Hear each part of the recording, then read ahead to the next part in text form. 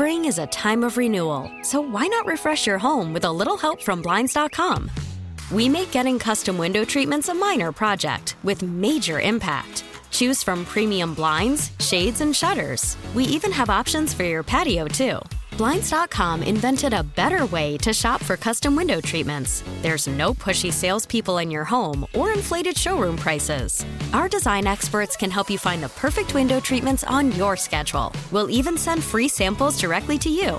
Plus, we can handle the measuring and installation for you. Unlimited window treatments installed for just one low cost. And with Blinds.com, you'll always get transparent pricing. No hidden fees. Our free shipping and 100% satisfaction guarantee can put the spring back into your step and into your home, too. Shop Blinds.com right now and save up to 45%. Up to 45% off for a limited time at Blinds.com. Blinds.com. Rules and restrictions may apply.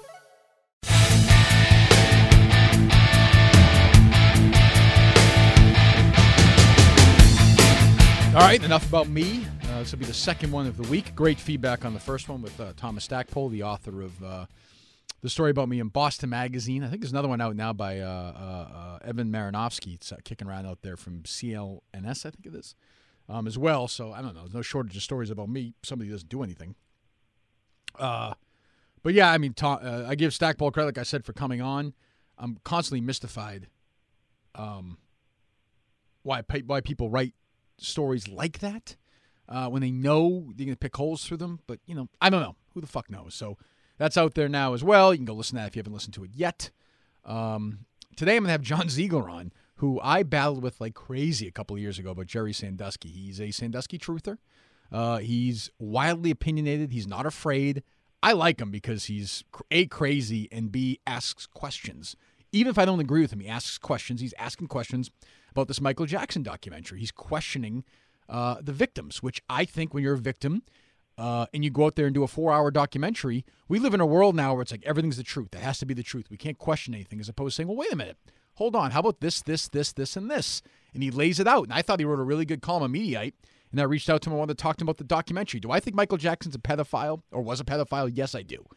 Do I think that the other side needs to be examined all the time? Of course. And that's what Ziegler did. And we actually had a pretty good half-hour conversation. I really enjoyed talking to him. And I do admire him in the sense that he is totally and wholly unafraid and has cost himself professionally at times. I may not agree with him, but he is completely unafraid. And 5 or 6 years ago, I think I felt differently about people like that. But now I do feel a certain kinship with that line of thinking. Trying to think what else. I'll give you some show updates next week. Things are kind of slowly moving along, but moving along nevertheless. And yeah, so I really enjoyed this Ziegler conversation. He's crazy, which I do like.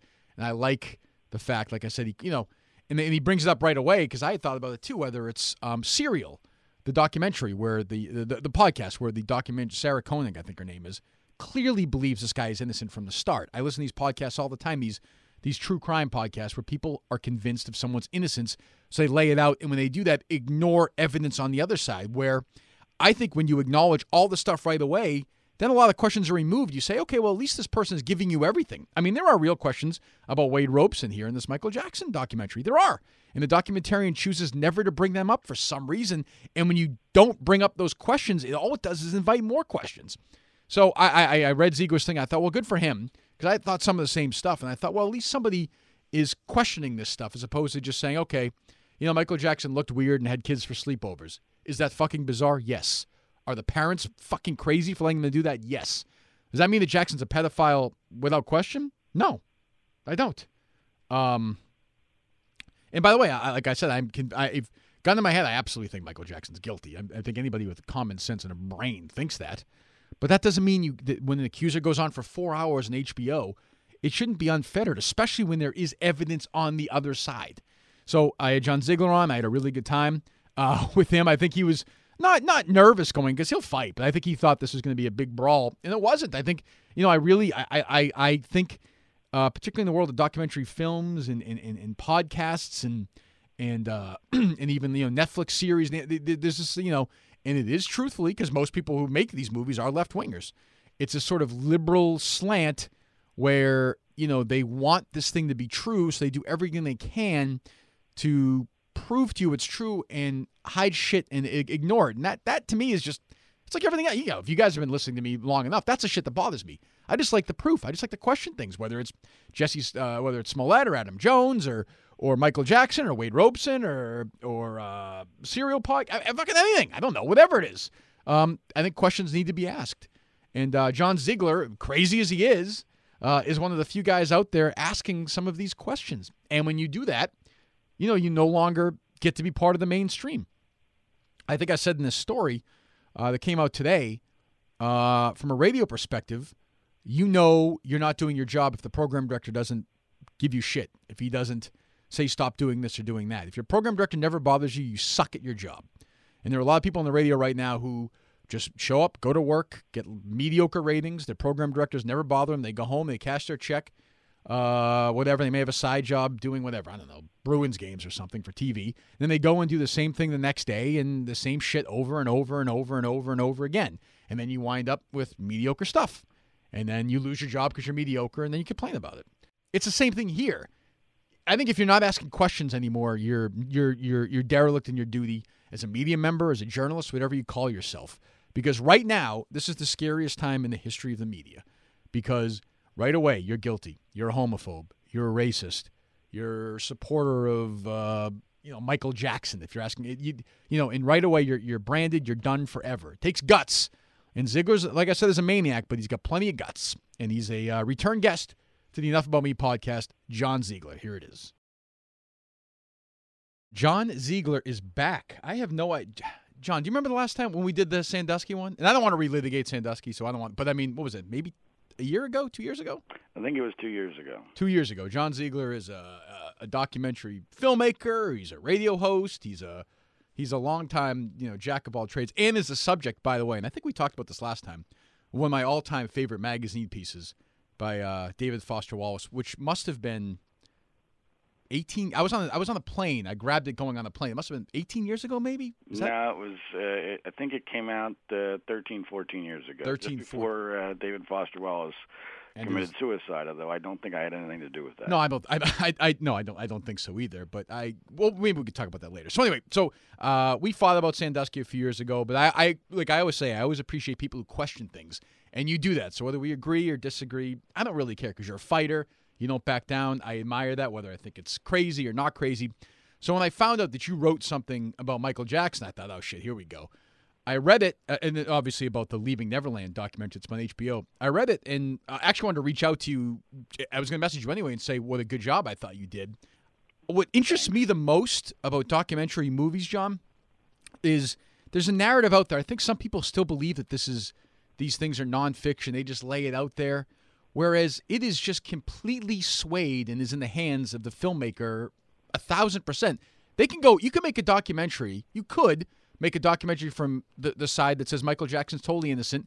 And if you leave certain things out, there are people who are going to walk out and believe that. Am I making sense, or you understand where I'm going with this? Well, no. As a documentary filmmaker myself, I mean, I'm concerned about several aspects of this Leaving Neverland situation. The first is the one that you hit on, which is we do seem to have crossed a line now. Yeah, when did that happen? Is that Michael Moore? When did this become? Michael Moore started it, but I'm all in favor. I have no problem with a documentary filmmaker having a point of view. That's part of course, right. Motivates someone to. I mean, it's a lot of work, so you got to have a motivation, right? Mm-hmm. So, what's your motivation to take on a particular subject? However, I think Moore played a role. I think. Making a Murderer did not help. No question. That's a situation that has convinced a lot of people that the subject of that Netflix series is innocent, and I believe that guy is guilty as hell. John, that's a great point. Sorry, because I was going to bring this up. Now, obviously, I'll let you go for as long as you want after this. So I watched Making a Murderer when it first came out, and I binged it like thousands of people did, and I thought, you get swayed, you get emotionally manipulated. I'm thinking, holy shit, Stephen Avery should be out of jail right now. This is ridiculous. And then you go and you do a little research. There's actually a podcast, I'm sure you're aware of it. It's called Rebutting a Murder, I think it's called. And the guy does an excellent job. He lays it out. And I'm with you now. I think Avery is actually guilty, but there are millions of people who are convinced he's innocent because the only thing they've watched is making a murderer. So, I mean, I was going to bring that's actually a great point. Right. I mean, so my point on this is, like when I do documentaries, I generally come from a perspective that's against the conventional wisdom. So I don't have this problem where, most people are already convinced of the other side, and I'm trying to unconvince them of something that I believe that they have been fooled into believing. But when we have a situation where people don't know the basics of the story, like Steve Avery or even Michael Jackson, where let's face it, part of what I think Leaving Neverland takes advantage of is that this is an old story, and people forget the details, and details matter. And in my mind, a documentary film, especially on a platform like HBO, that's going to be seen by millions of people across the world, especially when it's about a dead man, has a responsibility to at least examine the other side. And what this documentary film did was that for the first 2 hours, it's 4 hours long, 2 parts, for the first 2 hours, it completely ignores the other side of this. I'd say the first 3 hours, John. They don't really get into it until the last half of the last half. That's probably true, but my point is... the first half is right. Right, because it airs in 2 parts. Yeah, no, you're right. The first night, everyone, to your point, Kirk, becomes emotionally invested in the two accusers, in the 2 alleged victims. Sure, it's only natural. Right. I mean, I did too. My first thought, and I went into this, and this sounds counterintuitive, but I actually try not to be all that educated when I go into watching something like this because I want to see it like the average person. Right. And by the way, you and I both think, for the record, that I think Jackson's guilty. So do you. I mean, that's not even really the argument, right? Just to be clear, the column I wrote, the premise of it is I accepted that Jackson is guilty just for basically sake of argument. For the record, my position on Jackson is pretty nuanced. I was a Los Angeles talk show host during his trial, and covered it on a daily basis. And ironically, Kirk, and I don't know what your reaction to this is going to be, is I came into that trial very convinced of his guilt. Okay. After that trial, I was not as convinced of his guilt. Okay. Because I thought, this is all they have after all this investigation, and this has been going on for years? I mean, why is there so little evidence? Now, again, gun to my head, did Michael Jackson ever abuse a boy? I'm going to say yes. But am I willing to bet my life or anything close to that on it? I'm not. And part of it's because I happen to know his lawyer, Tom Mesereau, who's also here in Los Angeles, very well. And Tom is a very smart and a good guy, and he's not a lawyer who just takes on any case, just for the paycheck. And he has told me privately, not even in interviews, that he really sincerely believes Jackson is innocent. Right, as you wrote. Yeah, go ahead. So anyway, my point is, part of the problem with Jackson, I think you'll agree with this, is that he is a literally unique individual in that, and so therefore it becomes very difficult to interpret the facts. I mean, he's literally, during parts of the story, the most famous man on the planet and worth, probably $1 billion or more. And so that changes reality. That changes all sorts of things where you cannot evaluate a case on a normal basis. That being said, I am more than happy to accept, not happy, but I'm more than willing to accept that he could be a pedophile. Even if he's a pedophile, this film was not fair. And I have real questions about Wade Robson especially. Gun to my head, Jackson is a pedophile, but gun to my head, Wade Robson is not telling the truth. Well, and I want to get to that in a second, but what's interesting, and it's a good point, is that, and I think Jackson's guilty, just gut feeling. And you're right, like the proof is he said, but the interesting thing about Jackson is not only, and I was 10 or 11 years old when Thriller broke out, and he was the most famous person on earth, but, he's not the most famous person on earth like Brad Pitt is, or even Bruce Springsteen. This is somebody who was the most famous person on earth, but also extremely strange, even when he was the most famous person on earth. I mean, he was bringing Emmanuel Lewis to the Grammys, and he was hanging out when he had the pet chimpanzee, and he was having these weird, the plastic surgery. He was always, to your point where he's unique, even when he was at his fame, at his peak, when you're looking at him, just a bizarre individual. So right away, the scales are tipped against him. Well, and this will go back to Sandusky. I'm not a believer that being weird makes you a pedophile. No, 1,000% agree. I agree.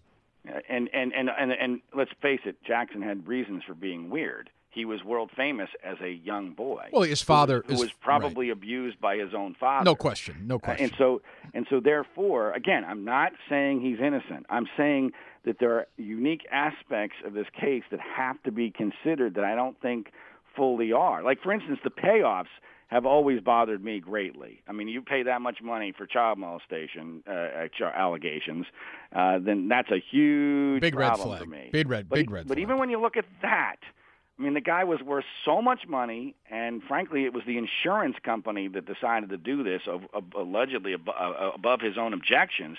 Even that isn't quite as clear-cut as it might seem. I mean, if you or I paid out somebody a significant amount of money, that would be essentially pleading guilty. But with Jackson, I'm not 100% sure. I'm really not. The other thing for me, John, is when a documentary is like this and they purposely leave things out. That to me is that I start saying, well, when you do that, then you're allowing people like us to say, well, why are you doing that? Whereas if they laid this all out and you lay out a bunch of stuff, and by the way, a lot of it could be easily explainable. Robeson issued a glowing statement of praise of Jackson, attended his funeral. He testified on Jackson's behalf. Now, you could ask him these questions, and he could simply say, listen, I was still processing this. I was still going through it. I was still in denial. But when you don't ask those questions, to me, it becomes a bigger issue. That's a great point, and that's one that I always use in evaluating things. If your case is so strong, why are you not addressing all the facts? And by the way, the facts that I lay out in my column for Mediaite are a tip of the iceberg with Robeson. And one of the things that this documentary completely ignores are the details of Robeson's lawsuit 4 years after Jackson dies against the estate. And I'm not even sure you're aware of this because I wasn't fully aware of it when I wrote the column. No, I'm not. I've done a lot of research since.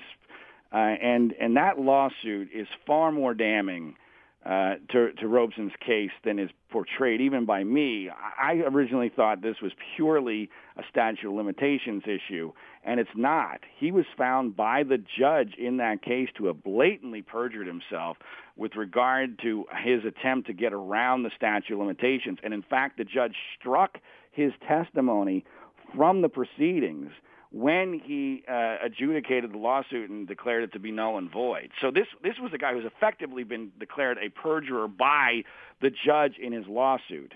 And so the lawsuit comes about, Kirk, almost immediately after he loses out on a job to be the choreographer for the Michael Jackson Cirque du Soleil show in Las Vegas.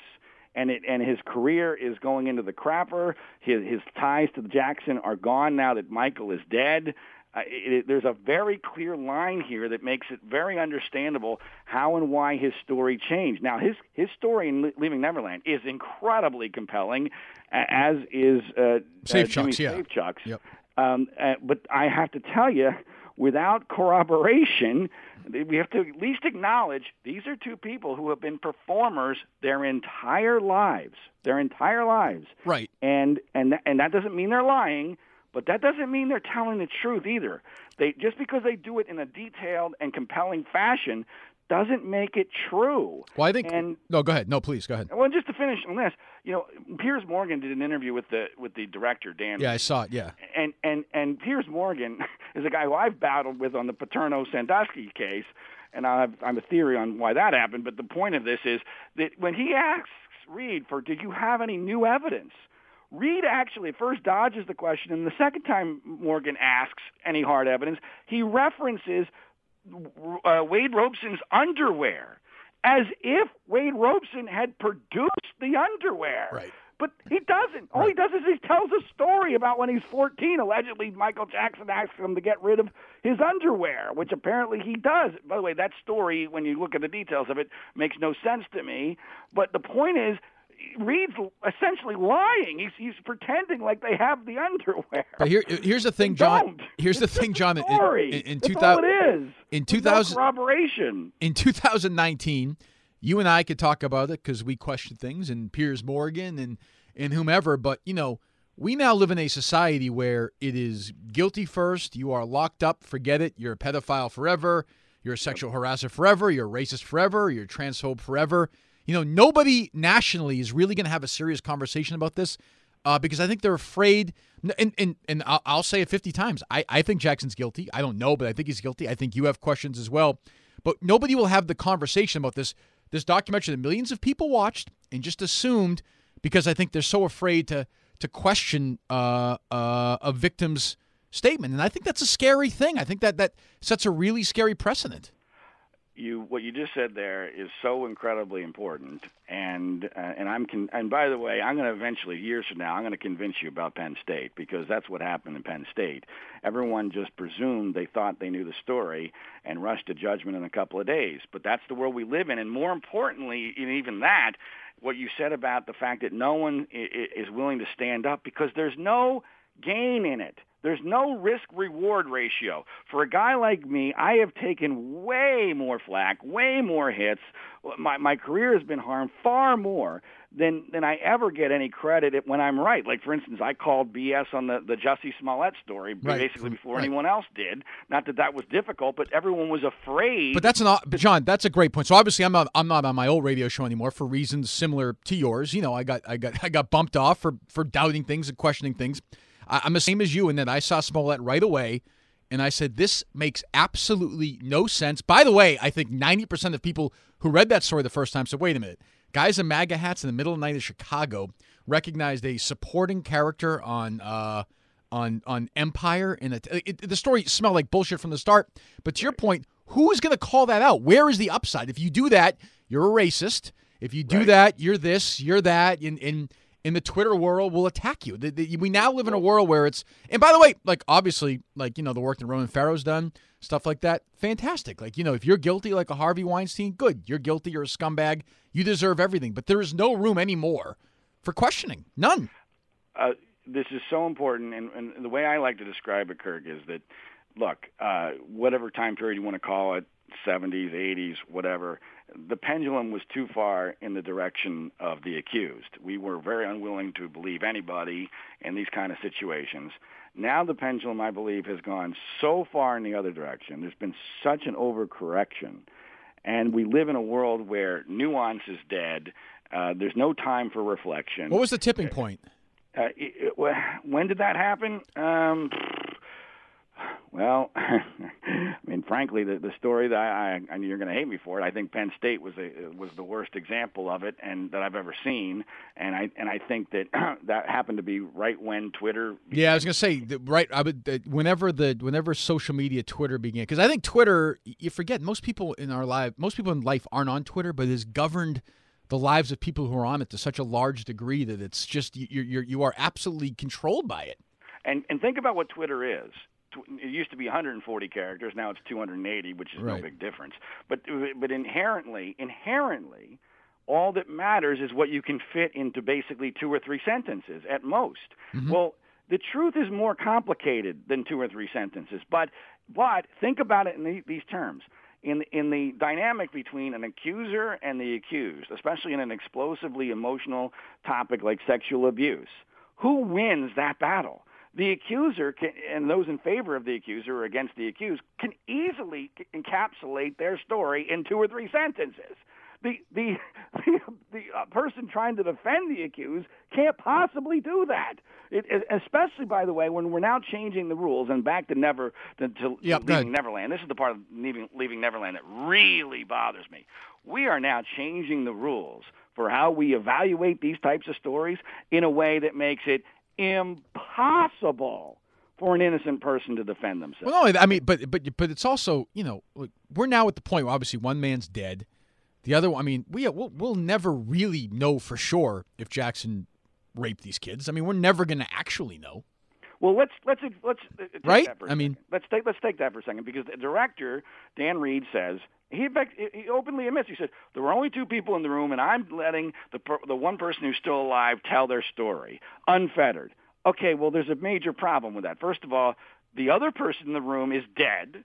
The other person in the room was never convicted of a crime, was never even found liable in a civil case, and the second person in the room whose story you're telling testified under oath as an adult celebrity that nothing happened and that Michael Jackson's the greatest thing ever. I'm sorry. He could still be telling the truth, but he has discredited his story to the extent where it's not meeting the threshold for an HBO documentary. Well, I would say the documentarian has also destroyed his credibility by ignoring it. Well, I got to tell you, the part of this thing that's being ignored, and this I'm very curious as to your reaction to this. Mm-hmm. Dan Reed has made some statements in defending this film that, frankly, if he was not being praised by Oprah, okay, and, so I saw you tweet. Like so I saw you tweeting. I saw you tweeting about this. As right out of the NABLA handbook. Well, go ahead. Like he's justifying adult child sex abuse on the idea that it's loving and a positive experience. Now, how is he not getting criticized? So when did he say that, John? He said that to the Los Angeles Times. It wasn't out of context. I've read the quote numerous times, and he's backed that quote up in other places, like the Piers Morgan interview. I mean, it appears to me as if this guy really thinks that there's a positive aspect of male child sex abuse, and that somehow has gotten lost in this. And I got to tell you, there's something weird to me about Reed's take on this story. I can't put my finger on it. I don't know him. I've watched interviews with him. He's either very ignorant about the facts of this case, or he has an agenda or an obsession here that is not healthy, and it's certainly not the truth. Again, I don't know about Jackson's guilt. He could very easily be guilty, but this Wade Robeson story stinks to high heaven. And one of the things, you're a common sense guy, right? I try to be. How do you do this documentary, vouching for Wade Robeson for over 2 hours, and not mention or interview Brandy Jackson? Brandy Jackson is Michael Jackson's niece. Right, she dated him. Wade Yeah. Robeson dated her for his entire teenage years. Well, you tell me why not? I've watched interviews with Brandy Jackson. She is intelligent, she is highly credible, and she very casually says, "This is all bullshit." That's why, right? My God, I mean, he interviews a woman who's now his wife, who he never even knew during this time period, as if she's a credible witness. Yet the woman that he's having sex with, throughout his entire teenage years, including when this allegedly is happening, you don't even get her perspective. I kind of think she has some insight on this. And speaking of the common sense. Look, no one knows exactly how sex abuse victims are supposed to act, but Robeson's story is he was sexually abused from 7 to 14 brutally by a man. That has a massive impact on a male's psyche. Anyone with common sense knows that. How does that guy, just a few years after that, have the sexual confidence to break up Britney Spears and Justin Timberlake by betting Britney Spears at the height? Well, yeah, but that's not proof or anything. Who knows? Whoa, hold on. Real world, Kirk. I'm sorry. That takes an enormous amount of confidence that is not consistent with what we are told a sex abuse victim of this type. This was not a one-time situation. This was 7 years of systematic child sex abuse of a brutal nature, and he's betting Britney Spears while she's dating Justin Timberlake? Well, I'll tell you, another problem I have with the documentary is they try and paint these parents in the sympathetic light. I mean, I have kids. You have kids. I don't care how fucking famous Michael Jackson is, how much my kid likes to dress like him, dance around. The idea that I'm going to leave my kid alone with Michael Jackson for sleepovers, any adult male I don't know really, for sleepovers while I travel around the country is the height of fucking lunacy. I agree with that. By the way, that's not implicating guilt. I'm just saying that, and they sort of paint these parents like, we're stage parents. Oh, he was the most famous. Like, so what? Well, two things about the parents that bothered me, and I'd love to get your take on it, Kurt. Mm-hmm. It's not what you raise is an interesting issue because they clearly are culpable if these guys were abused. Of course. But hold on. But if you go back and rewatch it, especially in part one. Especially Robeson's mother. Totally. At this point, it's important to point out people are really bad at thinking about what people know in their head when they're talking about a subject. She's not being interviewed contemporaneous to when Wade and Michael start their relationship. She's being interviewed now when she allegedly knows her son was abused. Right, it's post haste, yeah. And yet she's reminiscing about their getting together in a very enthusiastic and joyful fashion. How is that possible? And so was the grandmother at first, too, by the way. It's very strange. Yeah, I mean, the grandmother, it's not clear to me that she had any direct contact. No, she was there. She went on the trips with them. She said she was there. She was. I mean, the whole but that, I mean, that's neither here nor there. I just think it's weird that, I watched it, and now I'm, if I had watched this documentary 15 years ago, I would have said Michael Jackson's, the biggest creep ever, da-da-da. I would have never given a second thought, would have never asked a question. I just think things, for me anyway, have changed so much that I watch this. I think Jackson's guilty still, but I'm so disappointed in filmmakers who allow you to ask these questions. They could have done such a better job. And it's not like they made mistakes. I think they very obviously chose not to go this direction. It's a clear, conscious choice. Murder, but just one of exactly the moms. Yeah, go ahead. One other thing on the moms. The other mom from James Safechuck's mom, she at the very end says that when Jackson died, she was glad, that she was very excited and happy that he had died, right? Mm-hmm. Well, there's a problem with that.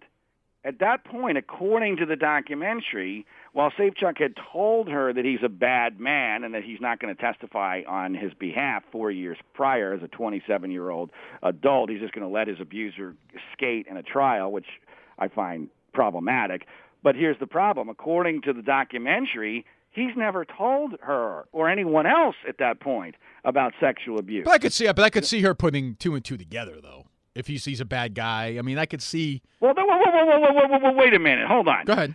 This is a woman who had a very in-depth relationship with Michael Jackson, loved him like a son, and based upon her son deciding he's not going to testify on his behalf, not going to testify against him, which is really important to point out. Says he's a bad guy, though.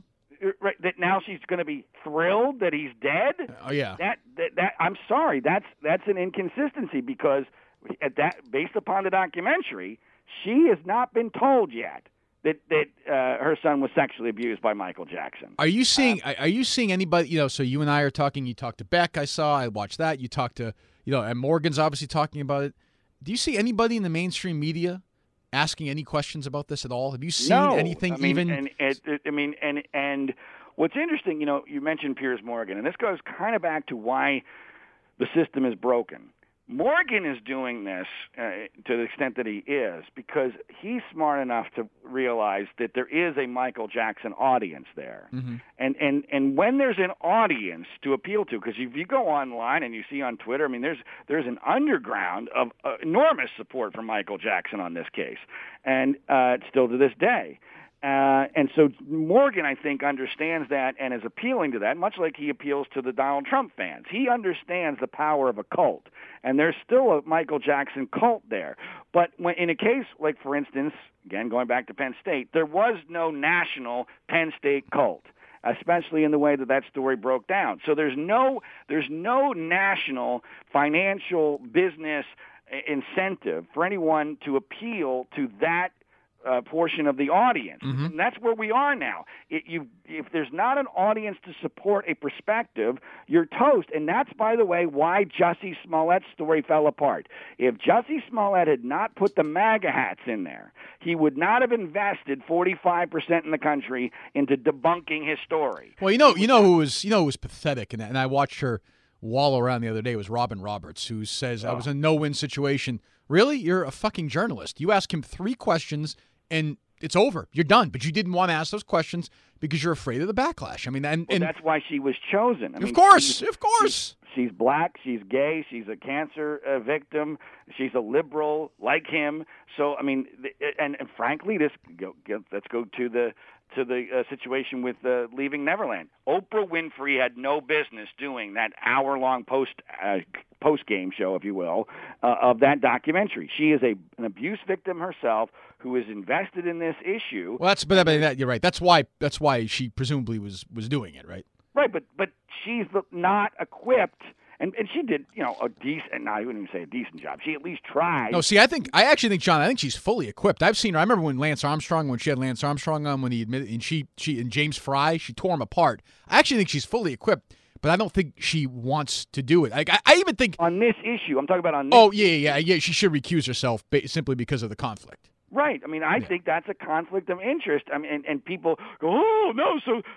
No, what I'm saying is you shouldn't have only an abuse victim asking the questions, because an abuse victim, I don't think, can be fully objective in this. She is invested in this issue, which is fine. I mean, she's trying to make the world a better place. No one's in favor of sexual abuse.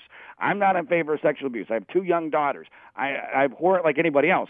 But I also abhor this idea that we're making rules for how we evaluate these stories, where it's incredibly easy now for innocent people to get railroaded, especially if they're famous or notorious or weird and they have money. That's troubling, because going back to this pendulum idea, the pendulum has swung so far in the other direction, and it almost got Brett Kavanaugh. I mean, Brett Kavanaugh, again, if half the country wasn't invested in defending him, he would have been toast. And I don't believe the allegations against him were credible. By the way, I actually don't believe Ford either, but I was honestly stunned that he survived it. Absolutely stunned. Well, that was because of Donald Trump. If Donald Trump doesn't stick by him, then obviously he's toast. And Donald Trump is a very unique individual. Yes. I'm not a Trump supporter. I know you're not. But in that particular case, he's probably the last of the Mohicans when he's willing to take it and stand up and not worry about being politically incorrect. It's political correctness. It dictates all of this, and you know how the media works. The number one rule of the media is keep your gig. Right. No one wants to do anything to threaten the gig. And the worst thing you can do as a media member, especially a national media member, is to do something highly politically incorrect, like question a sex abuse victim or say something that could be seen as racist or homophobic or whatever. That's the easiest way out. So no one's going to do that. It's not worth it. It's not worth the risk. So therefore, it takes a guy like me who doesn't have as much to lose and who cares about the truth to stand up and say, hold on. And, one guy against the horde is I'm going to get run over every time. You can't win. What do you got anything to promote? Anything coming up here in the next few months? What's going on? What do you got? Well, I do my column at Mediaite Yep. a couple times a week. I do a couple different podcasts, which you can find at freespeechbroadcasting.com. And, I'm always got something going on, Kirk. Good. So hopefully at some point you're always welcome to come on here. We'll fight about good. Eventually, I swear, Kirk, I'm going to convince you I'm right about Penn State. Okay. Listen up. I'm always willing to have the conversation. We've had a couple of battles, but I've always enjoyed them. Can we please schedule something? Because yes. There's a lot of new information on that I'd love to get your thoughts on. Good. Let's do that. John Ziegler, Thanks, who I Kirk. appreciate you coming on. I'll talk to you, I'm sure, down the line. Thanks again. Right.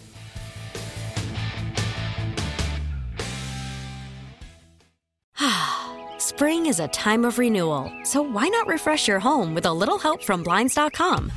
We make getting custom window treatments a minor project with major impact. Choose from premium blinds, shades, and shutters. We even have options for your patio, too. Blinds.com invented a better way to shop for custom window treatments. There's no pushy salespeople in your home or inflated showroom prices. Our design experts can help you find the perfect window treatments on your schedule. We'll even send free samples directly to you. Plus, we can handle the measuring and installation for you. Unlimited window treatments installed for just one low cost. And with Blinds.com, you'll always get transparent pricing. No hidden fees. Our free shipping and 100% satisfaction guarantee can put the spring back into your step and into your home, too. Shop Blinds.com right now and save up to 45%. Up to 45% off for a limited time at Blinds.com. Blinds.com. Rules and restrictions may apply.